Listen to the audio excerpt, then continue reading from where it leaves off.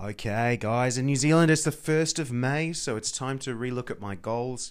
And it's kind of brought up a challenge I have around comparison and anxiety. So let's dig into that today.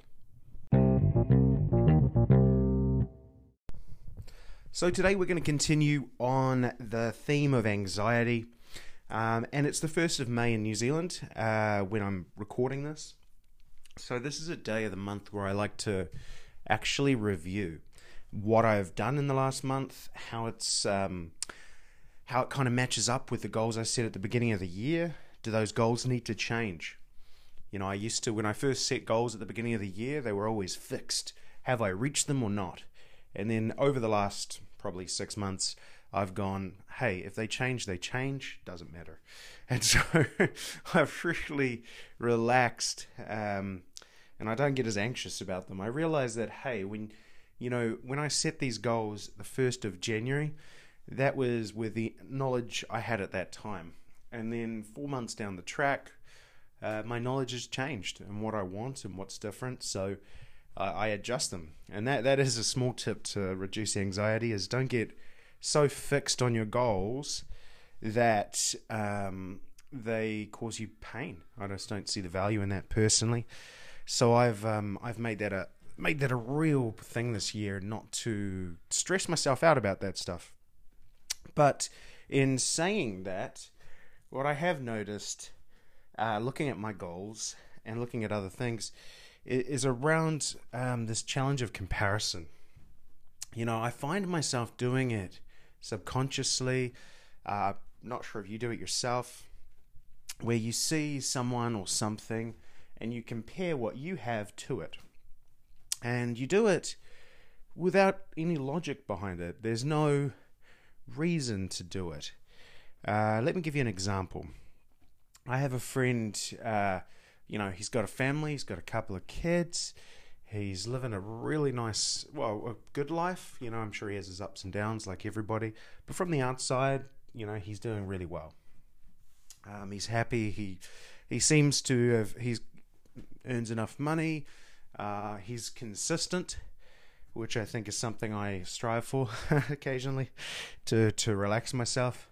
But I find myself subconsciously comparing myself to him and comparing what I do. What I do in my relationship and business. Trying to learn from what he's doing, but using comparison for that, if that makes any sense. Now, don't get me wrong, I'm not saying it's silly to learn from others. There's nothing wrong with that. But what can be can cause anxiety is in comparing, overly comparing yourself and saying, hey, I'm nowhere near as good as that person, or I've not done as well as them, or I'm stupider than that guy. What's the point? And you can get into that way of thinking very, very quickly. The more I'm talking to people from our group, I'm seeing it with students comparing themselves to other students who pick information up so quickly, or can find that out. Same with people working. This world of comparison around the people around you, of going, oh, I'm not as good as them, or, and it usually comes from that. Very rarely we're comparing and saying, oh man, I'm so much better than them. Do you know what I mean? It's like sometimes that happens, but it's a lot less common. So what I've started to look at myself is, how do I start removing that? Because I think the minute you start comparing, you're not accepting yourself for who you are at your stage of the journey, wherever that is. I make so many choices that I used to compare and say they are wrong, or they're bad, or they're not useful, or they're not helpful. That's what I used to do all the time. And to be honest, it gets very tiring, in that way. And to be honest, the weirdest thing is half the time they were not things I wanted, but I'd still compare myself. I'm like, actually, I don't want that. That's not me. That's not what I'm about, or who I care about being in the future. Yet I'd still cause myself pain and anxiety from going, I'm not good enough. I'm not living up to this norm. That's probably a good word, the norm of what we use. So for me, it's been quite a journey of self-acceptance. Like, I'm exactly where I am. I'm standing in the house I live in at the moment. You know, it's an absolute mess, to be dead honest, looking around. You know, it's not dirty, but it's just very chaotic, which is just kind of the way it always ends up being. We do clean, but only usually once a week. But I used to compare myself to beautiful houses that were completely orderly and go, oh, that's not that nice. And now I'm like, hey, this is just the way my mind works. It's crazy, and my partner's very similar in that respect. And we accept it. We're just like, hey, that's just the type of people we are in our lives, and who we are. You know, last night we were in bed I was watching football videos with my earphones in, and she was watching a reality show. I want to say The Bachelorette or something like that. Didn't completely interest me. We cuddled up under the blankets, watching away at 10 o'clock at night, doing everything they tell you not to do, which is watch videos and stuff. And before you go to bed, and who cares? And who cares? You know, going back to what I said the other day, who cares? You know, the old me would have been comparing myself and going, I need to do this and do that. Instead, I just try things now. You know, I'll learn something from someone and go, I'll give it a try. Actually, that doesn't work for me. It doesn't make it good or bad or them smart or stupid. It just isn't for me.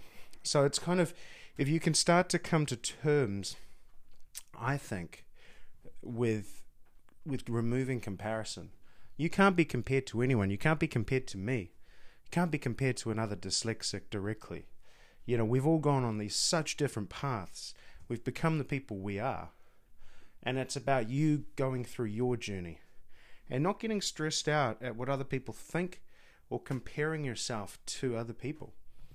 You know, because the thing is, everyone you see is not what you see on the surface. No one portrays who they truly are on the surface. You know, people talk about this word, authentic. And the picture in my head when I hear authentic is like someone really true to themselves, glowing.